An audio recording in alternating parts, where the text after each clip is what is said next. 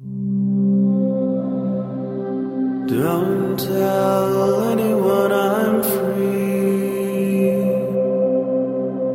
Don't tell anyone I'm free.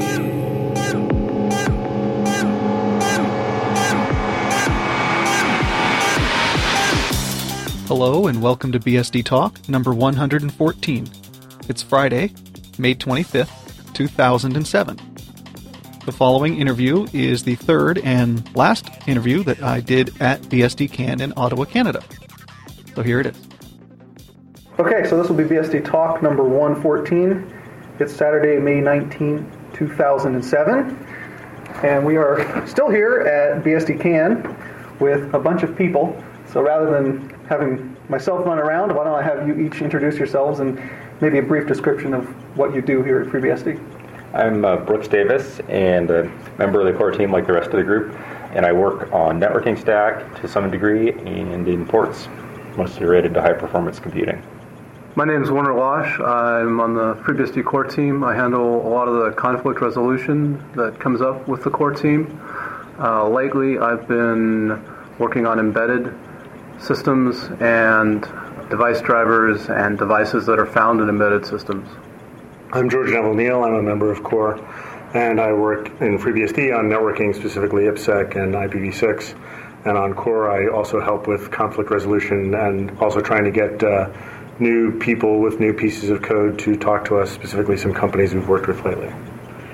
I'm Hiroki Sato from Tokyo, core team member, and I'm working for documentation engineering and boots engineering, and also act as liaison with Japanese and other Asian countries. My name is Robert Watson. You'll be shocked to hear that I'm also a member of the FreeBSD core team. Most of my work is in the area of networking and security. On the core team, I get involved in a lot of flag waving and organizing, helping to put together dev summits and getting roped into things. I also try very hard to convince other people to do things they don't really want to do. He's very good at that. And this term core team has come around. Obviously, this isn't the entire core team, but it was nice that those of you who could make it could. So I don't know who to throw this question out to, but core team, what is it? Well, the FreeBSD core team is an elected body that helps run the FreeBSD project. Historically, the core team was the set of key central developers in the project, and about 6 years ago, a decision was made to move from a self-selected model in which people who were really important were on the core team to one in which the larger body of FreeBSD developers or committers got to elect from among them 9 core team members. So the current core team is, I think, the 4th core team that's been elected. Mm-hmm. Our roles really varies over time. The rules by which we run are very well defined, but the specific responsibilities that we have aren't so well defined. And a lot of what we do, as you may have heard before, is get involved in conflict resolution. And conflict resolution doesn't just mean dealing with conflicts when they happen. It means helping to get everyone in the project to work together to solve the problems that we're all interested in solving. Right. Another thing we do is facilitate the collaborative model that FreeBSD operates on. Individually, we will facilitate discussions, prod people into having the discussions in the right forums so that when things happen in the tree, they're not a surprise to everybody. One of the primaries that we had a problem with before the core team started doing this was drive-by commits. People would commit something and it would just be very disruptive and nobody liked it or there were problems. And since we've been doing that, things have improved substantially. We don't do this necessarily. The core team says you have to do this. It would be like Robert telling somebody, oh, this networking thing, you need to post on this networking list to get this thing going and talk to people to make sure what you're doing is a good idea and that people don't have problems with that. We do a lot of that individually, and oftentimes the core team doesn't get credit for doing that, but yet that's one of the responsibilities of being on the core team is to keep an eye out for those things and to head problems off at the pass, like Robert says. You know, one of the things I think a lot of us wind up doing, well, I know this happened when I joined Core, is I used to read a much smaller number of FreeBSD mailing lists. I only read the mailing lists that were specifically related to networking and current and a couple of other things. And now I wind up auditing a lot more lists so that we can sort of find out what's going on, what are people working on, so that we can make it easier for them to integrate stuff and to take all the rough edges off. And is this governance model based on other projects, or is this something unique to FreeBSD? It's something that we came up with on our own, talking to the developers to find out what they were comfortable doing, looking to different government models, the U.S. Constitution, the way governments run in Europe, and trying to pick the best pieces from all of those and to come up with a good system. And then once we had that, we've adapted it to this part was working, that part wasn't, and have tried to streamline the process. So we're not spending all our time in bureaucratic voting and seconding and the motion carries and all that kind of stuff. It's actually very important for our process that the process is extremely low friction because everyone's a volunteer. Kirk likes to say in one of his talks that the big problem in open source is that your project always comes last. People have to work, they have to eat, they have to sleep. If they have vacations, then there's your project. Right. And one of the other things I think we should mention in the interview is there's one non-elected member of the core team who is the secretary. And actually that's a really important role. Unfortunately, our secretary isn't at BSDCan this year. But the secretary who's Joel Dahl, yeah, is a really important member of the team because he actually keeps track of everything that we're doing and all the things we've thought about and the things that we haven't come to conclusions on. The secretary is really important because they will ping the rest of core saying, 3 months ago we had this issue and it's just sat there and we haven't decided what to do about it. And the secretary is in some ways actually sometimes driving core. They are our memory. So it's another really important component. Yeah. One of the key responsibilities of the core team is to be involved in the process of inducting new developers into the FreeBSD project. And we do that in two ways, one of which is to help find people to mentor new developers to go and look for new people to join the project. This is something everyone in the FreeBSD project does, but core has a particular responsibility in that area. The other thing we do is we actually vote on bringing new committers into the project. The core team is delegated the responsibility of approving new source developers by the FreeBSD developer community. And when Robert says vote, one of the things I think is really important, one of the things I like about being on core is it's not a 5-4 vote of the Supreme Court. It's by the time we get to the point of approving a new developer, usually it's very obvious that they're going to make it in. And that they've been submitting patches, they've been talking to people, they're known on the mailing lists, and we really act as sort of, in some ways, a rubber stamp, and in some ways, a place that people can come to and say, well, this person, maybe we want to think about it, or maybe we want to wait longer. So we never wind up in a strange voting situation. It's more of a consensus model. Yeah, we always try to work by consensus, particularly with the contentious issues. Does this piece of code go in? These people are having a fight. How do we get them to resolve the fight? We try not to have it be a 5-4 vote. In fact, in the time I've been on the elected core team, we've never had a vote that was more than 8-1 or 7-1. It's very rare to have more than one person vote against a particular motion because we take the time to talk amongst ourselves and come up with a consensus that best represents the needs of the project. And that's been primarily because we've had really good people on core who understand the need to do this, and they understand the need to be flexible and to think of the project's needs rather than their own personal agendas. And that's been very helpful to the project. And you do mention the word developer a lot. Is it just that your code is your currency when it comes to contacting core, or does this also include end users and people who are contributing in other ways besides code? Well, the core team is elected presently by the group of the developers that have access to the source code. However, we interact with vendors who are not developers. We interact with users. At conferences such as this, we'll talk to different people who are using FreeBSD to find out what is working for them, what's not working for them, both from a technical perspective, maybe from a marketing perspective, if they're trying to get FreeBSD into their situation. So we are elected by the developers, but we have to represent to the project as a whole, to the wider FreeBSD community. And for instance, one of the people, Sato-san, is working far more on documentation, and that's just, that's a very important component, right? I mean, we always try to have all of the sections of the project represented on core, I think. Yeah, one of the key things that core members do, and again, this is not part of the formal job description, but happens in practice, is get involved in organizing events. And these events can be anything from FreeBSD Developer Summits, where we get our developers together to talk about things that are coming and things that have happened, to organizing conferences and getting involved with our user bases. George, Sato-san, and I have all been involved in organizing BSD conferences in the last couple of years, and that's a very important thing to do. And it's something that it helps to have the authority of a core team hat, as it were, to get involved with. People look to us to try and help make these things happen and make them a success. how do you maintain transparency for the users and developers? Well, there is the core report.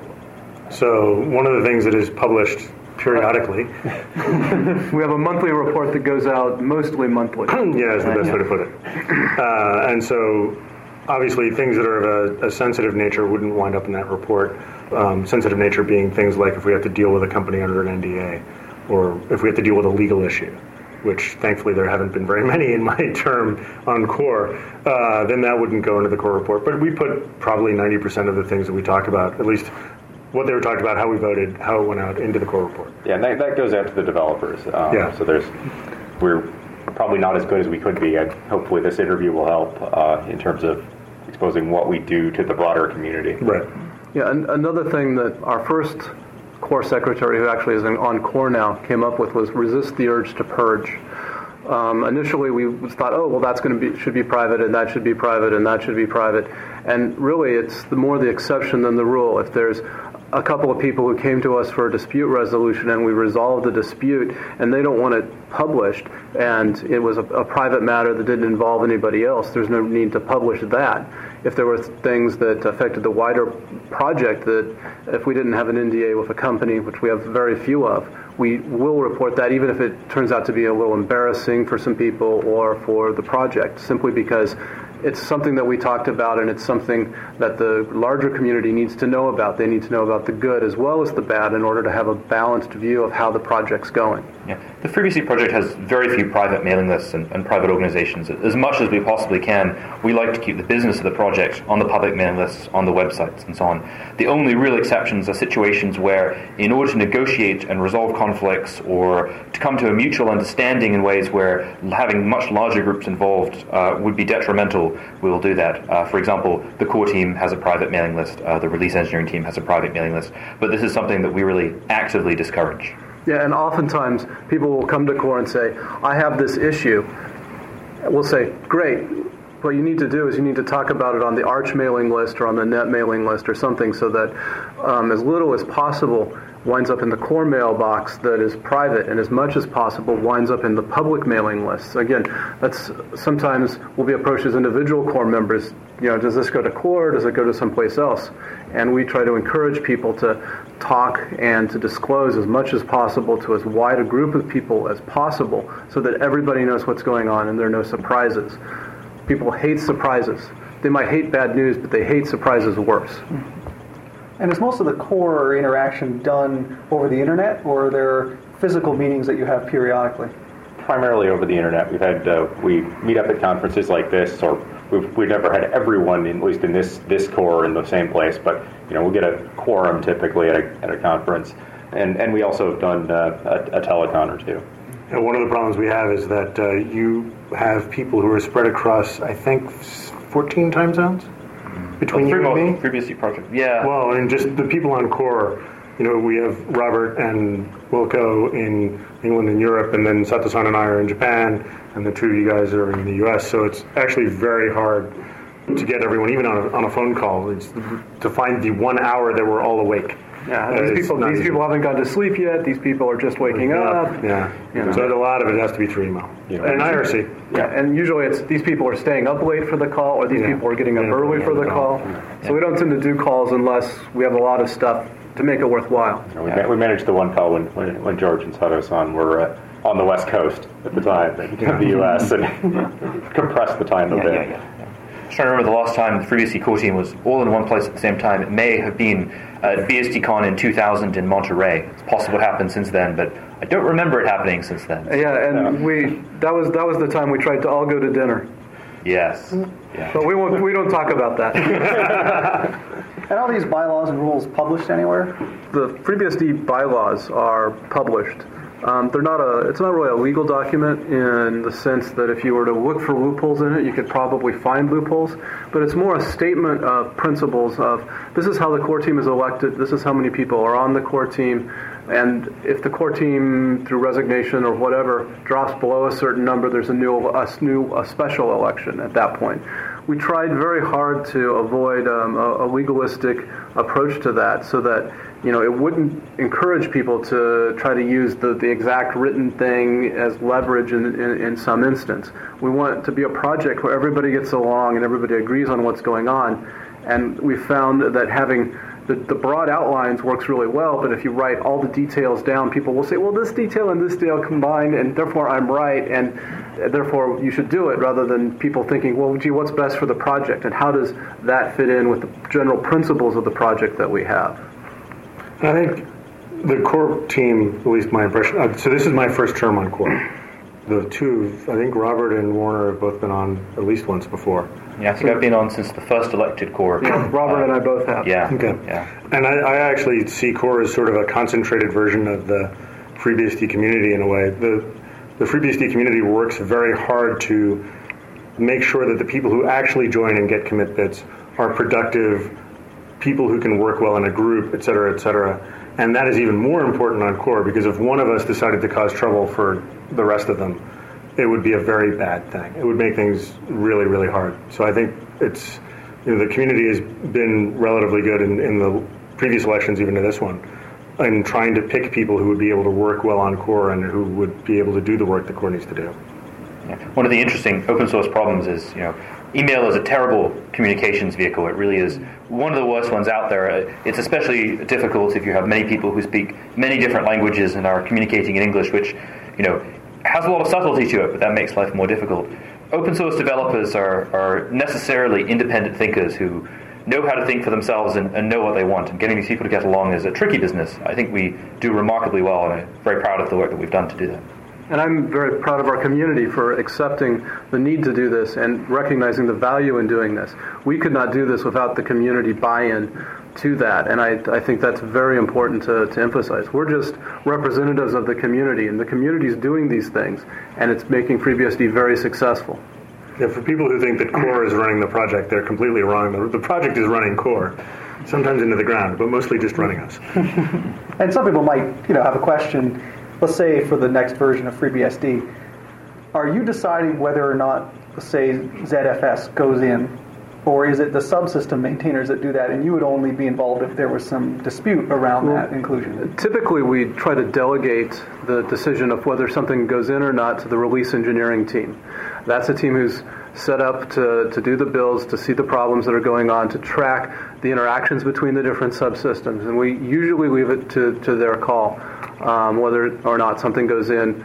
We reserve the right to say, well, for this reason or that reason, this thing needs to go in, but we don't generally like to do that. We like to, again, work more on a consensus-building format rather than a dictatorial approach.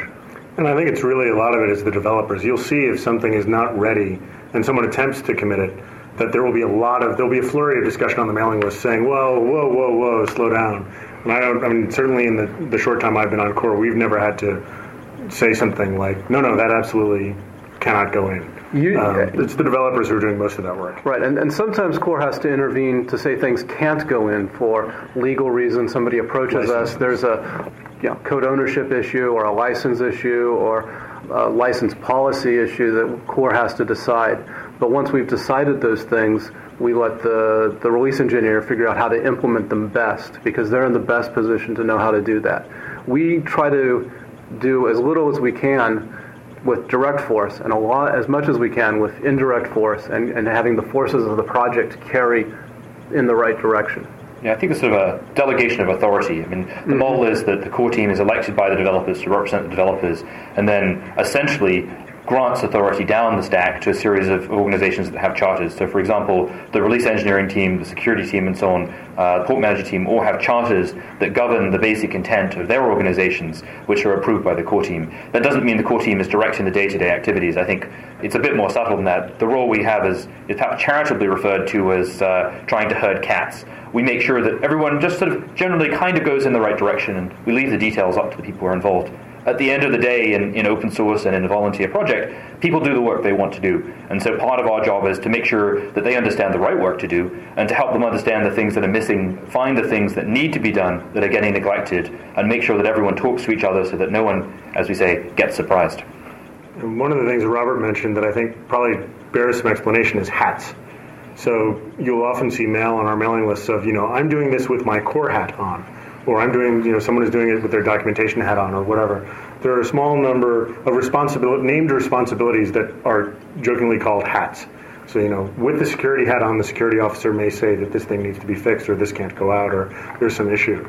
And core actually tries to put on the core hat as little as it possibly can, and to have the other teams that are responsible for things, documentation, ports, security, release engineering, to use their abilities and to work with the developers out in the community to get the right things in their areas to happen. And who is the legal entity that enters into agreements for maybe redistribution? That would be the FreeBSD Foundation is the one that typically enters into agreements to redistribute Java, for example, or other things, although individual companies also enter into legal agreements that also allow the FreeBSD project to incorporate the things. That happens less often, but it has happened. Usually how well that happens is if a company pays a developer to develop some software, they'll sign an NDA with the hardware manufacturer, pay the developer to develop the driver for that hardware, and then give that driver to the FreeBSD project by committing it into the tree. So there, the project doesn't have a legal relationship to the original hardware maker, but the company that commissioned the work makes sure that they've entered into a legal agreement with the hardware company such that it can be contributed to FreeBSD. Yeah, one of the key points there is that the relationship between developers and the FreeBSD project is that of individuals. People as individuals are given commit rights to the tree, not companies. And often people are committed to do work for the company that they're doing. For example, we've granted commit access to developers from Intel and a number of other companies so that they can bring their drivers into the tree. But the relationship is between the project and the individual. So the core team itself isn't a legal entity in the United States, rather it's just a group of people? Yeah, the core team really doesn't have a legal existence for that matter. The project itself is not really a legal entity. The foundation exists separate from the project to enter into agreements, among other things, but the project itself is more amorphous. And given the international character of the project and core, it would be interesting to figure out under which laws we could be governed.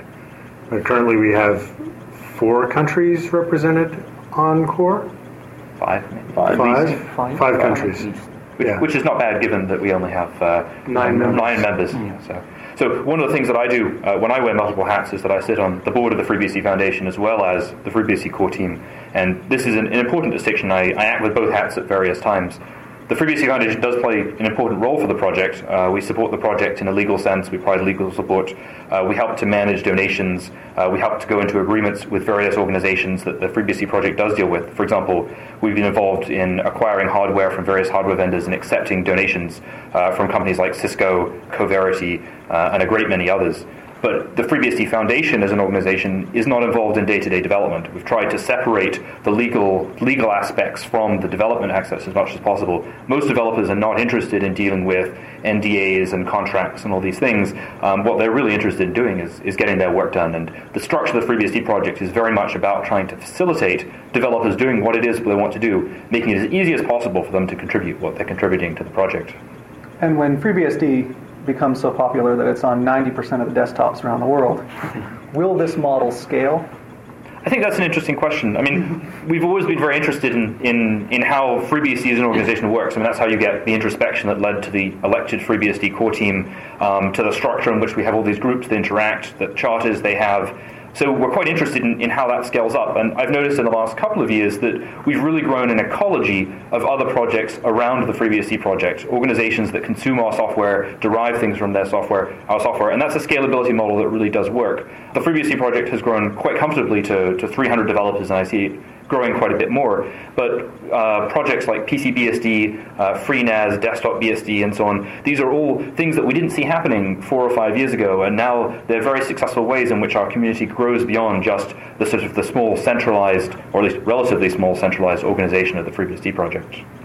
I actually think the project can continue to grow at this current rate. I mean, I would be ecstatic to see 90% of the desktops in the world running BSD-derived systems. I don't think that given our charter, and I mean the project as opposed to just the core team, that there's any reason we couldn't take this model to a much larger group of people or a much larger distribution. It's a relatively decentralized model, but the most important thing is that thus far, most of the people who joined the project and all of the people who've remained on the project, they have the one thing that's really important for something like this to succeed, which is we all have relatively the same goal. In a company, people have a completely different goal from the company. Their goal is to make as much money from the company as possible, and the company's goal is to make as much money as possible off the people they've hired. Well, we don't have that kind of contention in the FreeBSD project. Our goal is to build really good code that provides an operating system, and that's why we're here. We're all interested in what we build. And we're doing, if we're doing it for free, we better be really interested in what we're doing. So, if we grew to 1,000 developers, hopefully not tomorrow, but over time, and we grew to a much broader audience, certainly the PCBSDs and the PFSense and FreeNAS and all the other projects would be able to target those markets effectively while still interacting with us and being able to take the things that we've done and make them usable to specific segments of different communities. I think there's no reason it couldn't scale. Yeah, also, as we've grown, we've developed more little sub-projects even within the project. Initially, when we started out, all commit bits were exactly the same. You could commit to ports, you could commit to documentation, you could commit to source. As we grew, we've made those commit bits more specialized. And as we grow even further, there'll be additional portions of the project that, depending on what the needs are at the time, will happen. These things just kind of grow up organically as a need develops. And that's one of the things that we need to be mindful of and keep an eye out for, so that we can, when the time is right, say, okay, this is a new thing that we're going to start having a new group of people within the project do. And that helps the scalability, because then I don't have to focus on that one thing unless I'm interested in that one thing. And that helps with the information flow and the information overload that you would otherwise suffer. If you had to read every commit message and every mail message about source and doc and ports, and you weren't interested in ports, then that's you have a very low signal to noise ratio in what the project is expecting from you, and people go, I don't know if I want to do that. But if you just require them to read one set of lists, I'm interested in source, I'll just read the source lists, and the important port information winds up there, then that's much easier for the people to manage. And that's one thing we would consider as we would grow further, is the ability to make sure that things remain, I guess, in the right size with the right amount of information flowing. And one of the nice things in this project that I've seen is that that separation of responsibility hasn't created a hierarchy. Right? There is no hierarchy between the different types of bits that you have. People who work on source are not better than anyone else. People who work on doc don't have control over someone else, that kind of thing. It's all about respect. I mean, it's about the fact that, getting the doc stuff to work and writing things correctly and getting it to be translated and all of that's something that I cannot do. And there are many people who work on other parts of the system, who work on ports, who work on other parts, or who work even in file systems. I would never touch the file system code, because much as I could read it over and try to figure it out, there are people who are the experts on that, and I would definitely, if I saw a bug, talk to them. And the same way, people, once they find out who's working on which thing within the project, will say to me, okay, I had this actually happen this morning. I've seen this one bug in IPv6. Is this the right patch? And there's a lot of that goes on. So I think we can continue to split things up without having traditional balkanization, where at some point we have so many little subgroups that eventually there's a war. Right? I don't think we would ever have that in the project. I think the community model the FreeBSD project is based on is the reason for the FreeBSD project's success. I mean, obviously we bring together people with enormous expertise and backgrounds and resources and skills and so on, but having a self-sustaining community that grows in the way that it does is really why we're so effective at what we do, and something I'm very pleased about and hope to continue being involved in for a long time to come. Yeah, the reason we tend not to get balkanization right now is people have their feet in multiple areas. And when you have balkanization, you tend to have people just in one area. And that also helps to create more of a sense of an interlocking set of communities. That's the greater FreeBSD project. And that's another reason why the little side projects are also able to hook in, because they're able to get their feet into the project and grow the project without the whole project having to know about network-attached storage. There's a very successful network-attached storage sub-project that's auxiliary to the project that is for that.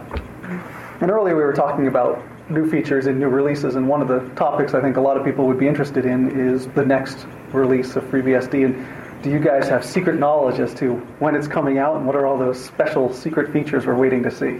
I don't think we ever allow secret features, do we? Secret features wouldn't be very open source. Our process is very open, and we try to keep it as open as we can. I think the current plan for FreeBSD 7 is to get it out the door this summer. There's a lot of really exciting stuff in there, everything from 10 gigabits network performance to ZFS to SCTP. I mean, we have a lot of stuff in there.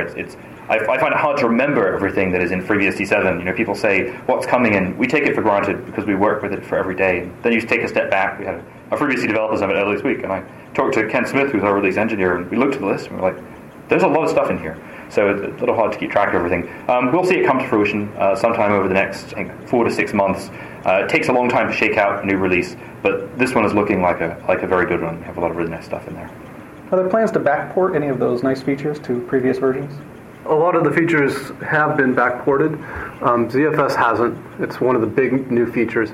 But oftentimes people will do the development in 6.x, port it to current, and then when the time comes after it's matured in current and they've shaken out the integration bugs, it goes right back into 6 relatively quickly. So there's a number of the features that will be in 7 that might also appear in a future 6.x release. Yeah. Or will likely appear in a future 6.x release. One hesitates to take the hot air out of one's own balloon, but if you look at the release notes for a major new FreeBSD release, you'll notice that a lot of items in the release notes are marked merged because they've already quietly been backported into a previous version of FreeBSD and made available there. On the other hand, there are a lot of features that can't be brought back. For example, a lot of the SMP scalability work we've done that have really dramatically improved performance for databases on heavily multi-core systems required fundamental changes lower down in the system, the kind of thing that is too risky to merge back to an existing production branch and needs time to shake out. And that's what it's been getting in 7. So I don't think people will be disappointed with 7 as compared to 6. So. 7.0 release has various bug fixes, and bug fixes usually backported to 6.x. So, actually, very reluctant users and corporate users that need 6.x releases, please try the new 6.0 release. And developers focus on developing on the current and the 7.x release after the release of the 7.0, but the bug fix is still backported. Yeah, we try to provide a spectrum of releases for our users, which is, it uses up a lot of our time, but the heavily branched development we do allows us to develop on an entirely new release of 7.x at the same time as we continue to do feature development on 6.x, provide a place for customers who are consumers who are looking for something very stable they can run on with new features at the same time as we continue to support the end of the 5.x branch with security fixes and minor bug fixes and so on. And this makes our platform very appealing to companies who are looking for a variety of places to sit. Our appliance developers often live on the very latest version of FreeBSD because they're planning on releasing a product, in 6-12 months' time, and they can't afford to be running an old branch by the time it comes out. On the other hand, ISPs like to run on 6.x or even 5.x because it's a well-tested technology. They can't change the software they're running on thousands of machines overnight. And this produces a lot of work, but at the same time it means that we can offer our users something which most other open source projects and commercial companies can't offer their customers. We have a very broad customer base, and as Robert's talking about, ISPs, device manufacturers, their models are going to be completely different. So definitely having the different releases is the way to go, and having people picking up this 6th release. I actually believe PCBSD follows stable as opposed to current. So they're going to be very interested in the things that get put back into 6, bug fixes, and there are features that definitely will wind up back in 6. The bigger reasons not to merge things backwards are if a new feature absolutely had to use a new kernel API or kernel API change, and then it's just very hard. We don't break kernel API compatibility across the major branches. Any new architectures? Yes. We're working presently, I'll be giving a talk later today, we're working presently on bringing FreeBSD to MIPS and to expanding the range of system on chips that FreeBSD runs on for PowerPC and for ARM. One of the areas that I've been working on heavily is making sure that we're starting to develop relationships with vendors so that we can get the new information in the pipeline before it's released rather than after, so we have a chance to be ahead of the curve rather than play catch-up. All right, well, thank you very much for taking the time out of all of your busy schedules for the interview. Yeah. Thank you. Thanks, Will. Thank you. Thank you very much. If you'd like to leave comments on the website or reach the show archives, you can find them at bsdtalk.blogspot.com. And if you'd like to send me an email, you can reach me at bitgeist@yahoo.com. That's BITGEIST at yahoo.com. Thank you for listening. This has been BSD Talk, number 114.